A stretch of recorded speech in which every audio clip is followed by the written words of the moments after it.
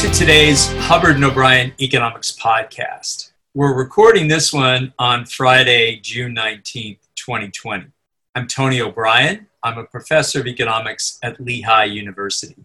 Joining me as always is my co-author Glenn Hubbard, who is a professor of finance and economics at Columbia University. We're very happy to have joining us today Ava Jadula. Ava is an associate professor of practice at the University of Notre Dame, where she's also a fellow of the Kellogg Institute for International Studies, the Liu Institute for Asia and Asian Studies, and the Institute for Global Development. She received her PhD from the University of Illinois Chicago in 2014. Among other topics, Ava has done research on immigration, motivated in part by her own experience growing up in the Czech Republic before coming to the United States at the age of 18. We'll talk more about her research on immigration in a few minutes. Ava, Glenn, how are you today? Great. Thanks, Tony. Hi, I'm great. Thanks for having me, guys. Oh, we're very happy to have you. Thank you for making time to be on the podcast. We've been starting these podcasts by asking our guests about how the sudden transition to teaching online in the spring semester went and whether they learned things from this experience they might use if they teach online courses this fall.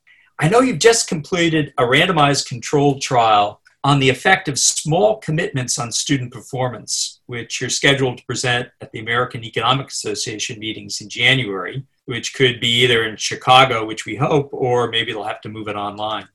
Did you find that work helpful during the spring in your online courses? I think going forward, we absolutely will. We actually had a chance to present it to some of our colleagues at the Teach Econ conference that was sort of a spin-off, the C-Tree that was supposed to be held in Chicago and got canceled. So some of our colleagues from University College London took it on themselves to organize an online version for a few of the sessions.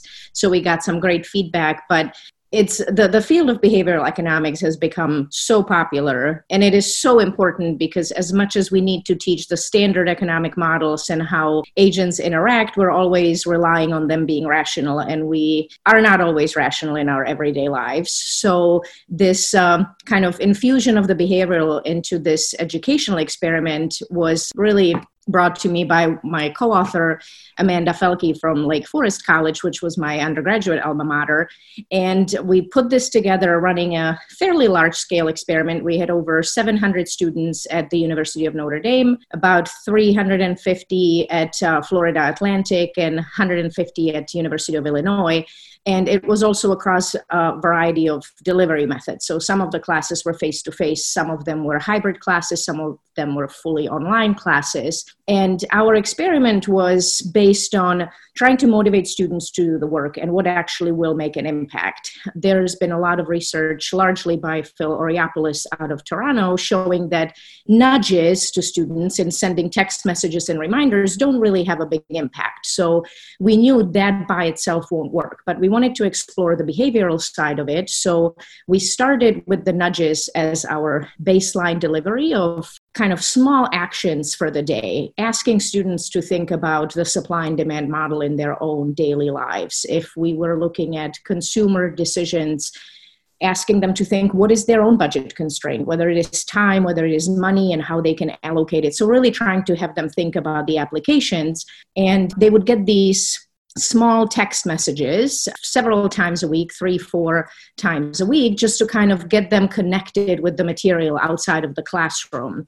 And we ran a randomized control trial. So we randomly chose half of the students to receive these text messages as a plain text, just with the task, this is what you should be thinking about today. And our treatment group was delivered these text messages via a special platform of ProHabits that actually has a additional button with that text message. It's when you get into the platform that asks you to commit to performing that task that day. So the delivery content is exactly the same. The thinking process is the same, but the treatment group gets this additional step of asking them, are you willing to commit to completing this task today?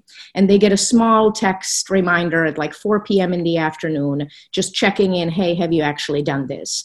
But the students know it is not collected. It doesn't matter whether they do it or not. It is just for them. We didn't grade it. Every week on Sunday night, we would send a blast email with suggested solutions and thoughts about that week's actions. So everybody got the solutions. But interestingly, this self-commitment to yourself, even though you know nobody's policing it, did seem to make an impact on the exam scores of the students, and especially in the online classes and the hybrid classes. In face-to-face, it wasn't really significant, but in these alternative delivery methods, especially in this environment we may all need to switch to, seem to have a much larger impact on the exam scores. Well, that's really interesting. I mean, as you say, we may be in this world of alternative methods for a while. Are there any other ideas you've thought about in the online world or Zoom world of class? I mean, could it be, for example, speakers that Zoom into class or breakouts of students? Are there any other ways that you're changing the teaching? I think that's a big thing, because the feedback we got from students for the second half of the spring semester was really that it's exhausting to just be looking at the Zoom recordings over and over, and it's hard to focus and hard to engage. So we took a sharp turn. So our kind of shutdown happened right in the middle of spring break. So students were actually off campus and they couldn't go back. I was stuck in Mexico with my immigration class. We were visiting migrant shelters and doing some of the work for the class there. And in the middle of it, we got the news. So my students were lucky that they had to return to campus and at least get their stuff. But the feedback was really that when I recorded lectures, it was hard to engage. What I did for my principal's courses, I was fortunate enough to had recorded my in-person lectures the previous semester. I do that for students who have to miss class if they're athletes or have interviews for internships or whatnot. If they have an excused absence, I make the videos available to them.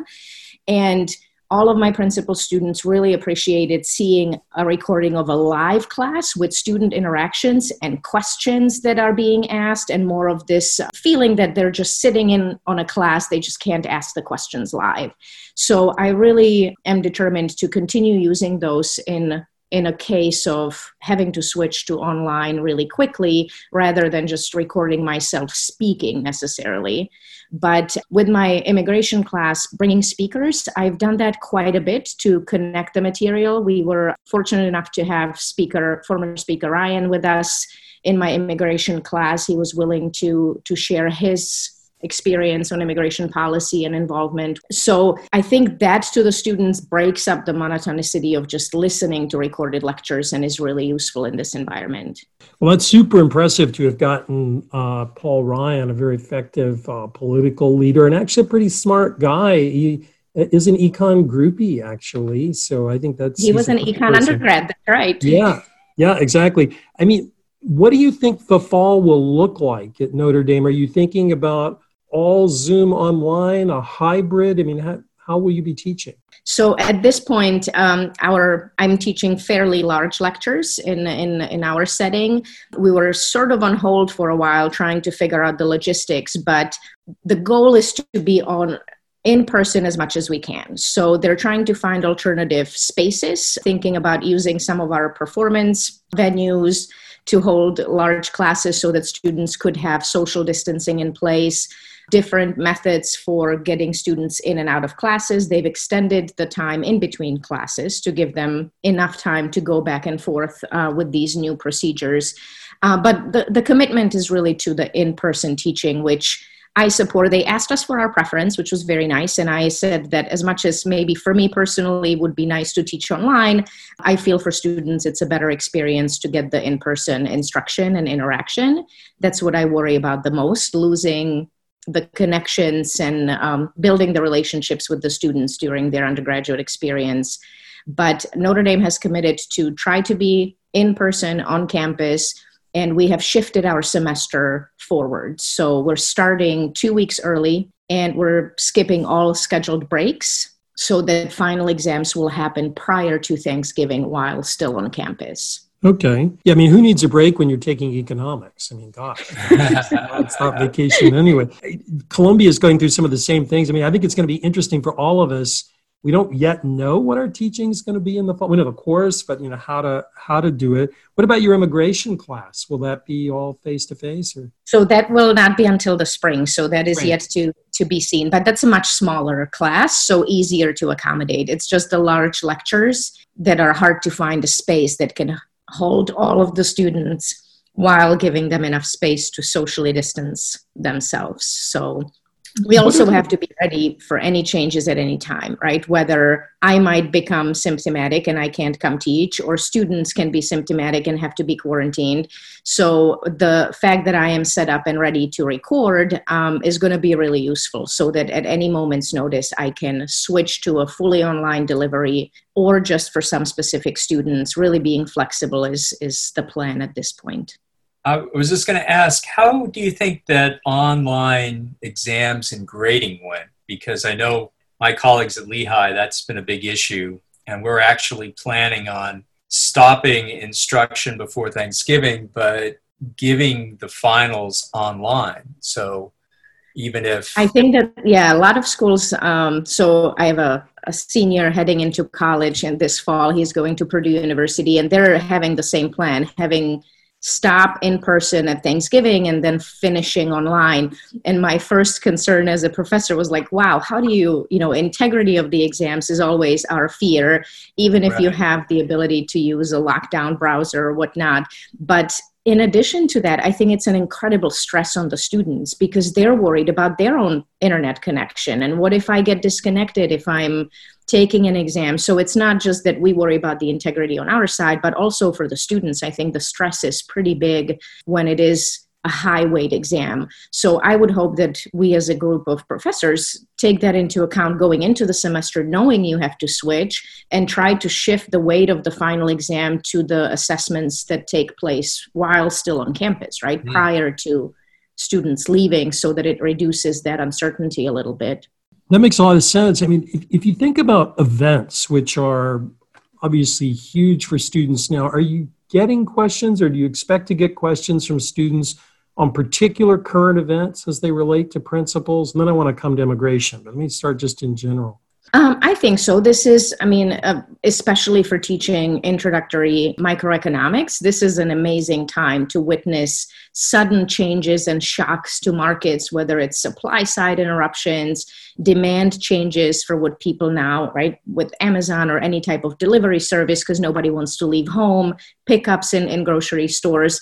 We've actually been with some of my colleagues working on preparing just to kind of supplement and again introduce a variety of assessments. We're spending our summer designing these small video quizzes based on current events and news that we will assign a reading or a news video to students, and then within this kind of quiz video, ask them the question, give them a chance to respond, then we will comment on it. Again, to use, whether it's with our in-person classes as a supplemental assessment and practice along the course, and especially if we go fully online, just to give students some variety. But I think this is a perfect time to connect the material from the book to what's happening in the current world. I agree. That's always been the best part about teaching Econ 101. The news is always available, but right now, whether you're teaching micro or macro, it's like shooting fish in a barrel. But your own work centers a lot on immigration, and you talked about the immigration class. How does the pandemic affect what you're going to talk about? So, for example, everything from just restrictions. It's very hard for a non-American to enter the United States at the moment, whether you're a student or somebody else. And of course, political consequences of the pandemic for immigration. How will that affect the way you teach the class? That class itself has been also just benefiting from maybe not benefiting. The discussion has been benefiting, but I think not maybe the welfare of the society from the restrictions that have been taking place. But the news are always there as well.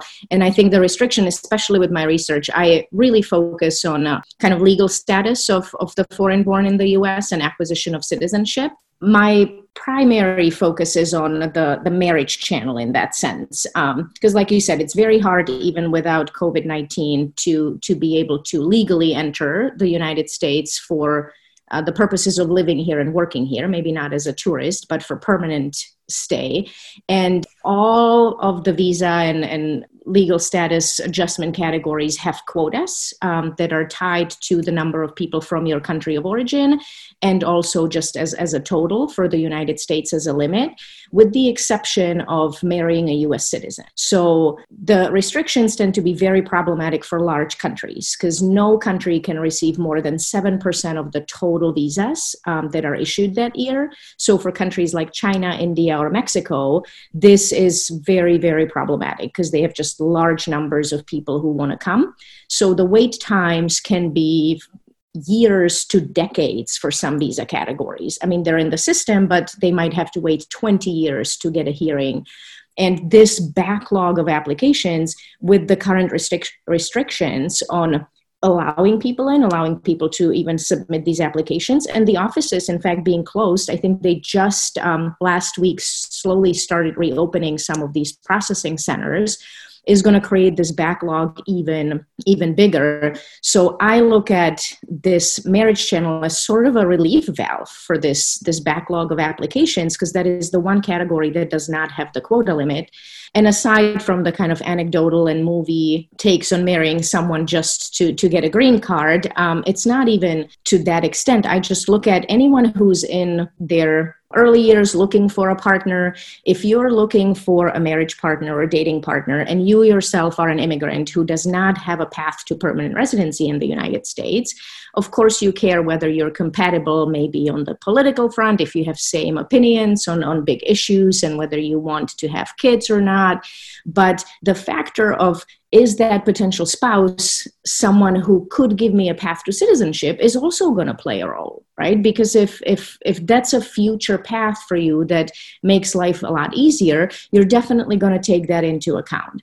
And in my study, I look at sort of in the basic micro principles, there is a marginal benefit and marginal cost of continuing to search. But the longer you search, the possibility of the additional marginal benefit of that search, finding a better and better partner, is going to be smaller and smaller. You're just narrowing your search more and more. But the marginal cost of searching is actually going to increase. You have to spend more money on dates, having your hair done.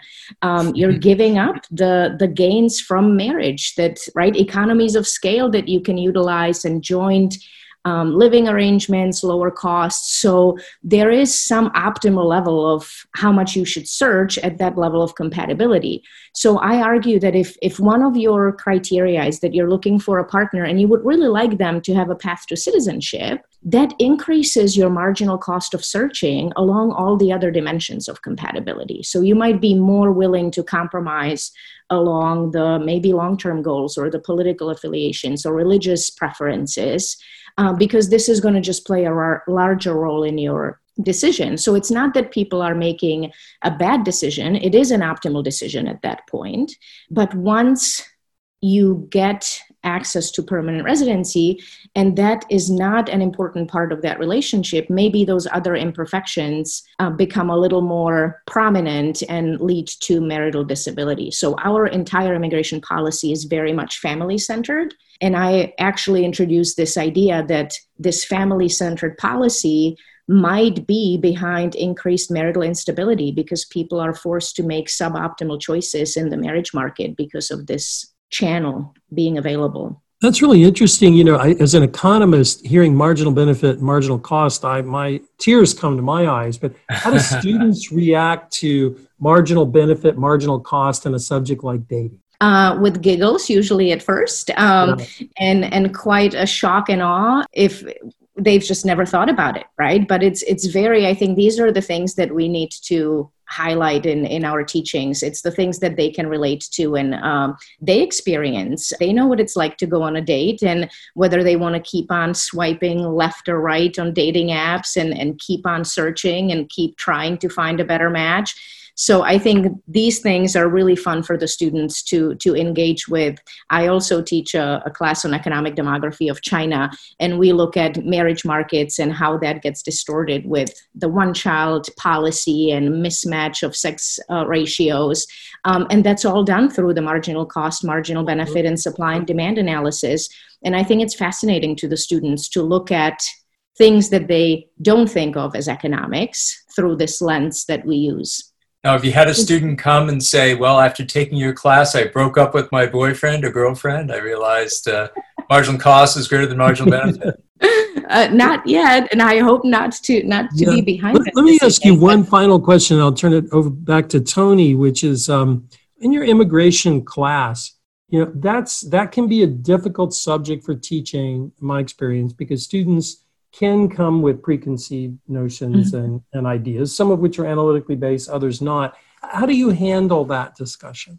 So I think I'm very upfront with them on day one, letting them know that I'm an immigrant myself. I came, to this country when I was 18 years old. I actually came as a live-in nanny, and then decided to stay and went to school and went through a lot of the things and these loopholes and whatnot that we teach in class. And I think they truly appreciate it. I also think there's a little bit of a self-selection into that class, that it's students who are really interested in studying the concept and have more of a positive view on immigration. But I always try to not force my opinions on the students, but expose them to both sides of the story and help them make a decision, right? I think in economics, I tell my students that I fell in love with economics and dropped my international relations double major very quickly because I was really disturbed by the fact that there were no hard answers in political science, that it was very subjective, and I had a hard time dealing with it. But with economics,